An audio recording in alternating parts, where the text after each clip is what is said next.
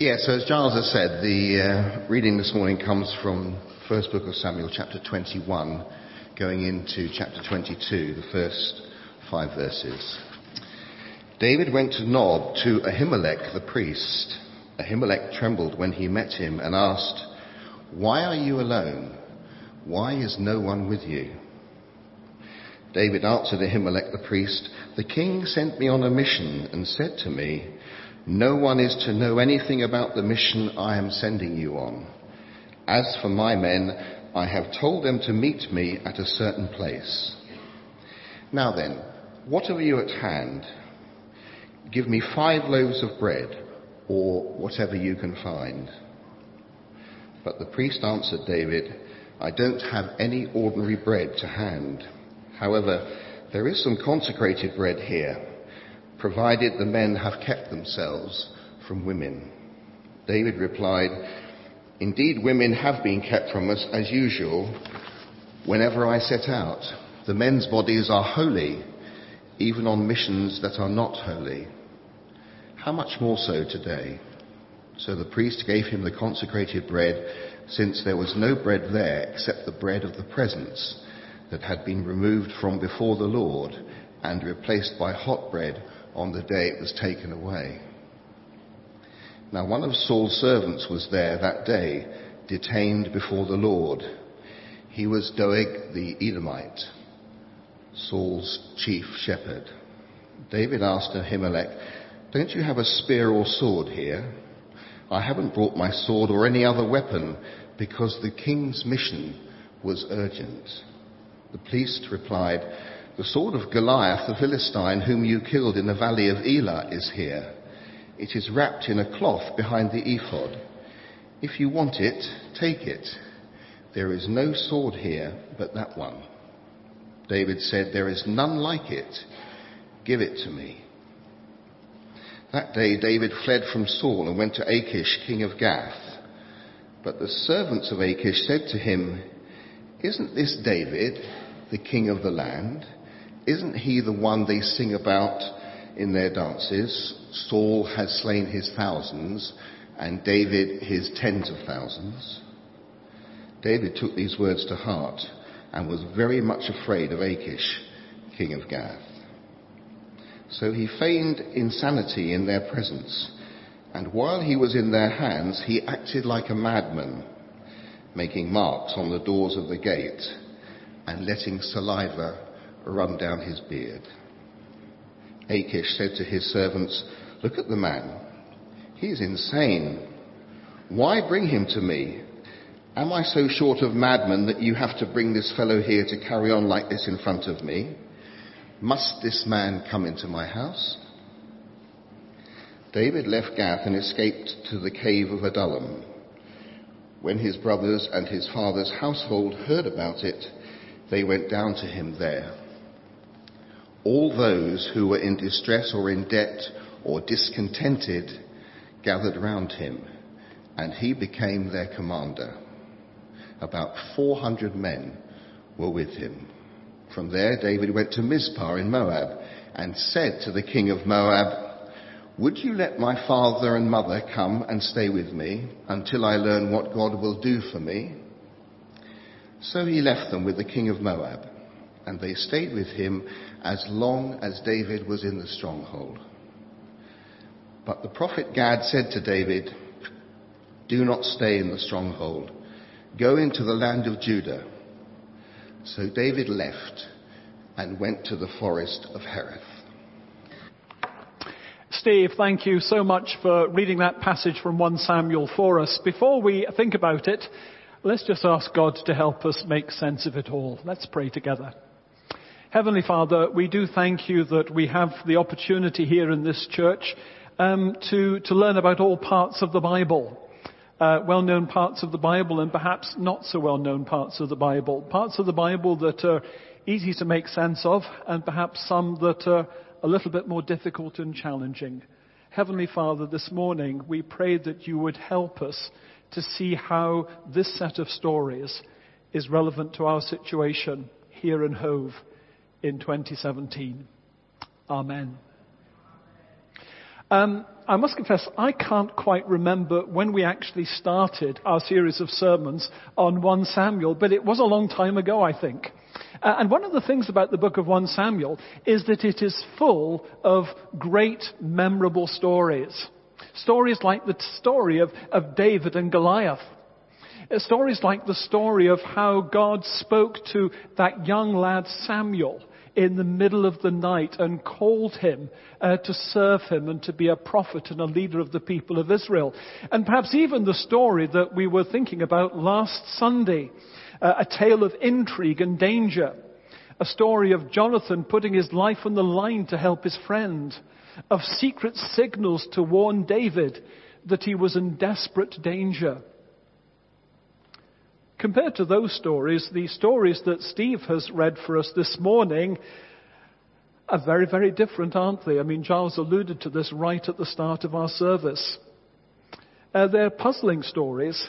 In some ways, they're surprising stories, and in some ways, they're also quite disturbing stories. Because there's a very different tone to what's going on in this particular part of 1 Samuel from what perhaps we've been accustomed to in the past. They're different because, first of all, our hero, David, is decidedly unheroic. You sometimes hear people talking about heroes of the faith, people in the Bible who have demonstrated a high level of faith and commitment to God in spite of adversity and in spite of the pressure to give up. And David is often pretty high up on the list of heroes of the faith, which are sometimes put about.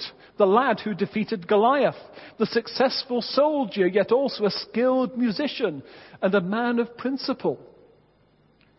But in this chapter, we're seeing a very different David. And the second surprising thing about this passage is the apparent absence of God. And that's unusual because 1 Samuel is a book that's full of God. If you think back 2 chapters, we read about God acting in a very decisive and remarkable way to protect David. And if you think to the chapter we were looking at last Sunday, when you think about the conversations that take place between David and Jonathan throughout that chapter, they're infused with references to God and faith in God. But when you look at this chapter and the 5 verses of chapter 22 that we also read, well, God doesn't really seem to be there very much. There's only a reference to him right at the end. What's going on? What's caused this change of tone? Why is our heroic unheroic? Why is nobody talking about God anymore? And I would like to suggest to you this morning that the answer is actually very simple. The reason is that David is desperate. And in his desperation, he has given way to panic. Now, the first thing that we need to say about this sense of desperation and this sense of panic was that it was real. There were good reasons for it. David was in a desperate situation. You'll remember that over the previous few chapters, David has been dealing with King Saul's increasingly erratic and violent behavior to him. Saul was being consumed with jealousy. And as the king, he was in a position really to do something about it. He had an entire army at his disposal. He had the whole apparatus of state. And David, he may have had a few friends, but essentially he was on his own. And yet throughout these chapters, you kind of get the feeling, don't you, that David and his friends really can't bring themselves to believe that the situation is quite as bad as it seems. They really can't bring themselves to believe that Saul really, really does want to murder David. And it's almost as if it's only when Saul attempts to take his own son Jonathan's life that it finally sinks in on everybody that, yes, Saul really does have murderous intent towards David, and that David has no alternative but to run for his life. Now, what's surprising is that he seems totally unprepared for this. He's got no provisions. He hasn't even got a weapon with him. Saul has the whole apparatus of the state against him. If Saul was willing to attempt to murder his own son, David can expect absolutely no mercy if he falls into Saul's hands. It's a desperate situation. And desperate situations can easily give rise to panic. And as we read through the remainder of chapter 21, panic seems to be what's driving everything that David does. The first thing he does is travel to a place called Nob. Now, Saul's base was in Gibeah and Nob was about 2 miles away, so it was very, very close. More to the point, it's where the tabernacle, the religious shrine of the people of Israel, had been relocated to. And presumably David hoped that, as well as being somewhere close at hand, that the priests would be sympathetic towards him and would give him help. Steve read the story to us, didn't he? And there are 2 things that stand out from it, aren't there? The first thing that stands out from this story is that Ahimelech, the priest who was presumably the leader of the group of priests in the tabernacle, was absolutely terrified. He must have sensed that something wasn't right. He must have sensed that this was not a good situation that was developing. The second thing that stands out from this particular story is that story that David proceeds to tell Ahimelech. Would you have taken it at face value?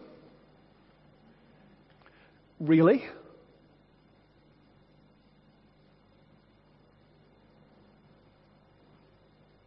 What we have here is a man saying the first thing that comes into his head and hoping for the best. You may have been there too. I'd be less than honest if I didn't say that sometimes I find myself in that sort of situation. But he gets away with it. For whatever reason, Ahimelech gives him food and, more to the point, gives him the sword of Goliath, the Philistine champion that David had so famously killed earlier in his life. So what does David do? Well, he does the obvious thing that you would do. He goes to Goliath's hometown with Goliath's sword on his back, because he thinks they'll be pleased to see him. Does this strike you as a sensible course of action? 1 or 2 people are shaking their heads, thank you. No, I don't think it was sensible either. How do you explain this series of disasters? And as we will see, they were disasters, other than by saying that David, in his desperation, has given way to panic. An often sudden, overwhelming fear that produces unwise behavior. You know, one of the things that strikes me is that in our culture, we have a tendency to make light of panic. If you think about it, it's often a stock in trade of comedy. Those of you who are of my generation will remember The Hitchhiker's Guide to the Galaxy. One of its catchphrases was, "Don't panic." Some who are a little bit younger will remember Fawlty Towers. As I recall, that was 30 minutes of sustained panic. Now, make light of it if you will, but I think that most of us, if we've actually had the experience of panic, will know that there's nothing funny about it at all. It's not funny when it's happening to you at all, and there can be very few of us who haven't known a moment when they faced a crisis or a disaster occurred, when they haven't found themselves lurching into panic and found ourselves, like David, doing or saying things that make no sense at all. And of course, for some, desperation and panic are not isolated or occasional events. There are some who, for whatever reason, face a continued struggle with unease, with desperation and with panic. And it's no respecter of persons either, is it? You know, if someone finds themselves in an unexpected or an unfamiliar situation, or perhaps exposed to a stressful situation for a long period of time, it seems no matter how strong a character they may be, no matter how capable or competent, and let's be honest, no matter how strong a Christian they may be, they can nevertheless fall victim to panic. And that's worth underlining. It's worth underlining because there is a tendency for some people to go around saying things like Christians shouldn't experience things like panic. Let's just say that that's nonsense. Now, it may be true that in an ideal world, no one, Christians or non-Christians, should experience panic, but we don't live in an ideal world, do we? We live in a broken world. We live in a fallen world. We live in a sinful world. We live in a rotten world where rotten things happen to people. That's the nature of the world in which we live, where people are pushed by the rotten things that happen to desperation and to panic. And one of the things that I find striking about the Bible is that when it writes of individuals like David, people that we sometimes call heroes of the faith, it tells it the way it is. It wasn't always good. At a human level, David was a capable person, successful, cultured. At a spiritual level, the Bible calls him a man after God's own heart. But he's no too good to be true character. He not only faces the trouble, but the Bible, unlike some faiths, has no embarrassment in showing that at times he crumbled under the pressure that he found himself exposed to and ended up making bad choices. Up to this point, David's life had been marked by faith and trust in God. But that seems to have been forgotten. Panic has taken over. And maybe this is where you have been at one point in your life. Maybe this is where you find yourselves at the moment. This chapter reminds us that God recognizes and understands the reality of that experience. God recognizes the reality, the genuineness of that experience. I believe that we can take comfort from the fact that it's not unique to us, that it's one that we actually share with people like David, a hero of the faith. I believe that we can take comfort from the fact that this doesn't mean that for some reason we must be inferior Christians or something like that to have experienced this misfortune. Remember, it happened to David. He had to go through the same sort of experience that sadly sometimes we find ourselves having to go through as well. But having said this, we do need to recognize that desperation and panic is dangerous. No matter how understanding we may be of David's situation, the fact remains that panic led to danger. He was put in personal danger, and it also brought danger to others. The personal danger is obviously enough. Whatever possessed him to go to Gath, we'll never know, but he hadn't been there for very long before he realized that it had been a really, really bad decision. Psalm 56 suggests that David found himself in some form of captivity. 1 Samuel chapter 21 certainly tells us that the servants of the king of Gath, Achish, remembered David well enough, and their memories of him were not terribly good ones. You'll remember that verse 11, they remind Achish, "Isn't this David, the king of Israel, the king of the land? Isn't he the one they sing of in their dances? Saul has slain his thousands, but David his tens of thousands." If ever words came back to haunt David, it must have been then. No wonder the next verse says, David took those words to heart and was very much afraid. And of his escape from Gath, the kindest thing that we can say about it is that it was undignified and humiliating. Going to Gath was dangerous for David. And so had been his earlier visit to Nob. You remember we mentioned earlier that when David arrived there, Ahimelech, the priest, was terrified. Maybe he had a premonition that things were not going to end well. And as we will see next week, they didn't end well. Verse 7 makes us aware that David's visit was not unobserved. One of Saul's servants, a man called Doeg, was there. And the result was going to be disaster for Ahimelech and his fellow priests. And as we will also see, a cause of regret for David. But underneath this layer of physical danger, which was genuine and real enough, there was also a layer of moral and spiritual danger that David's desperation also led him open to. what we see in this chapter is panic driving David to say the wrong things. Now, some people have read that story that David spun to Ahimelech and tried to put a positive spin on it. I don't believe that can be done. I don't believe there was much of a word of truth in it from beginning to end. David was saying the wrong things. What we can also see in this chapter is that David is going to the wrong places.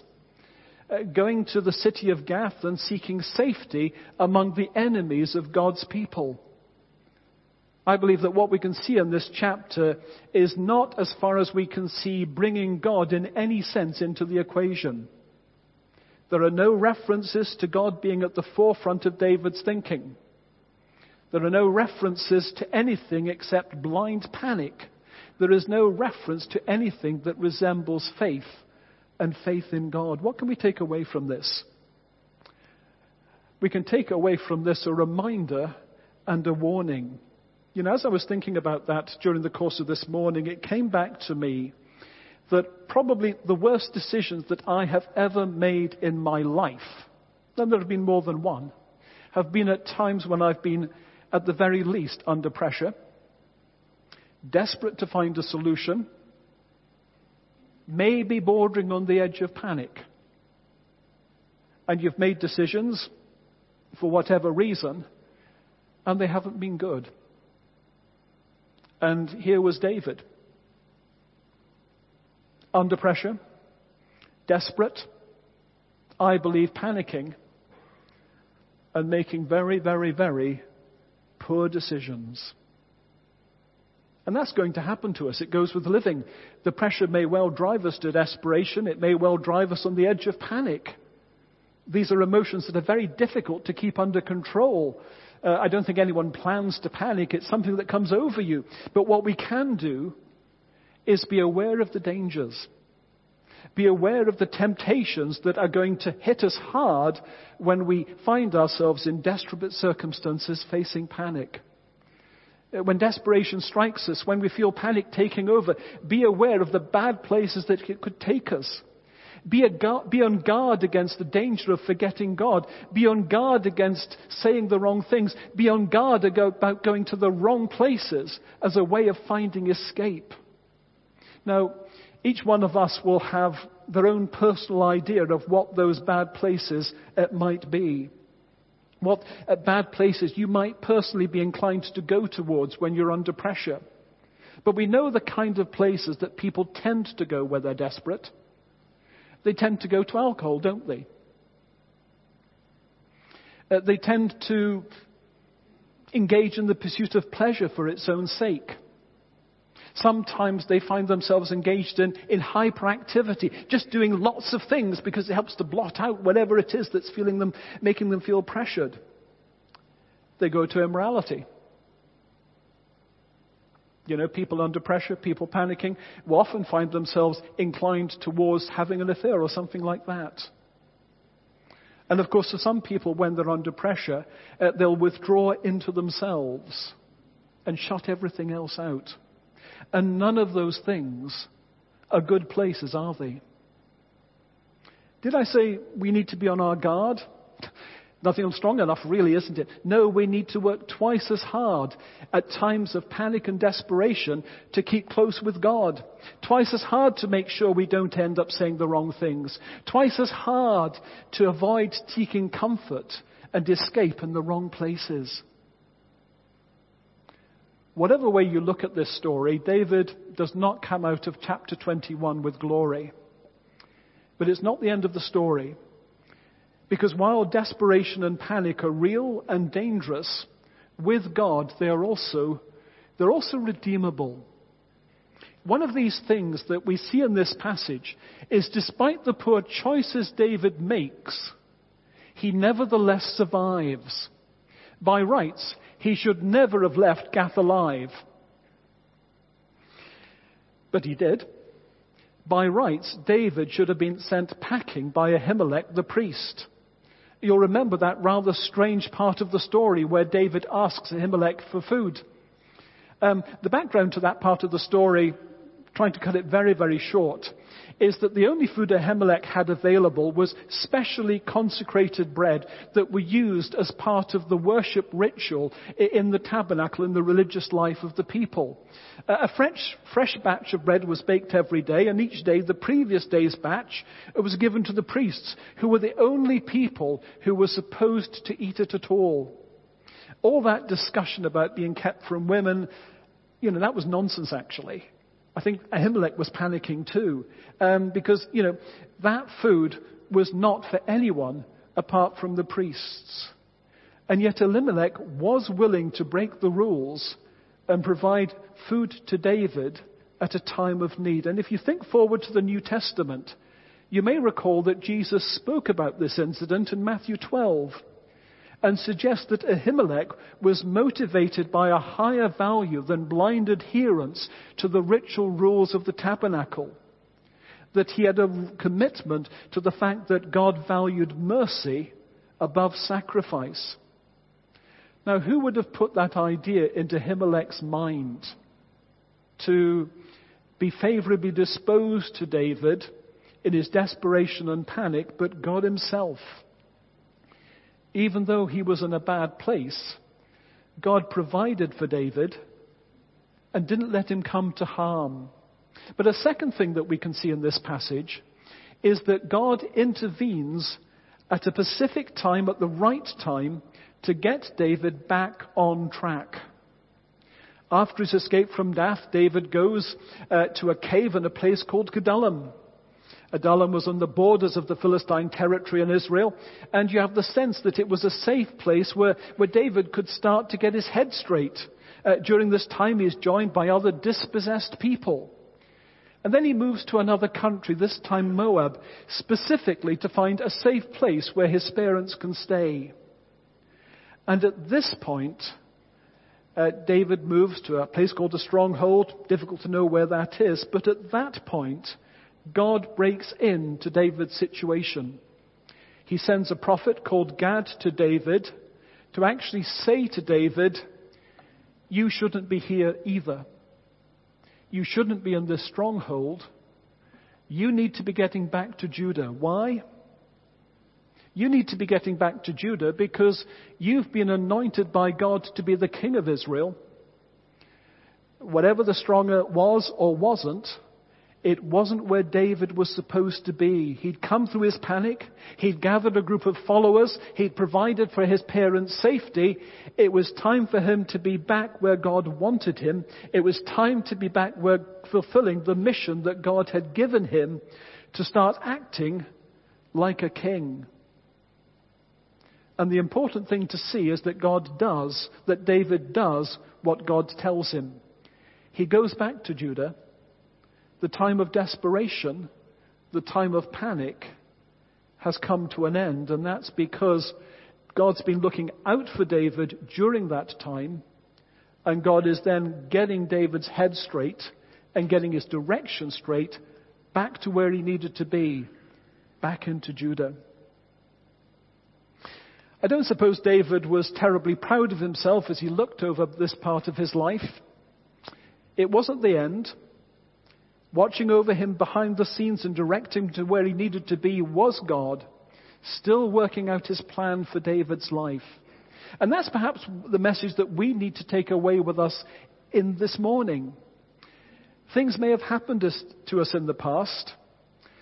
We may not have coped with them terribly well. Maybe we have given way to desperation and panic. Maybe ended up doing things that we regret, but it's not the end.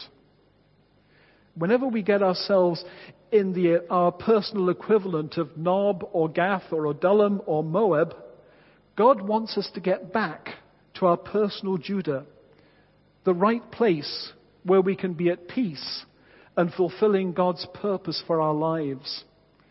David may have forgotten God, but God didn't forget David. God's desire was to rescue and redeem him.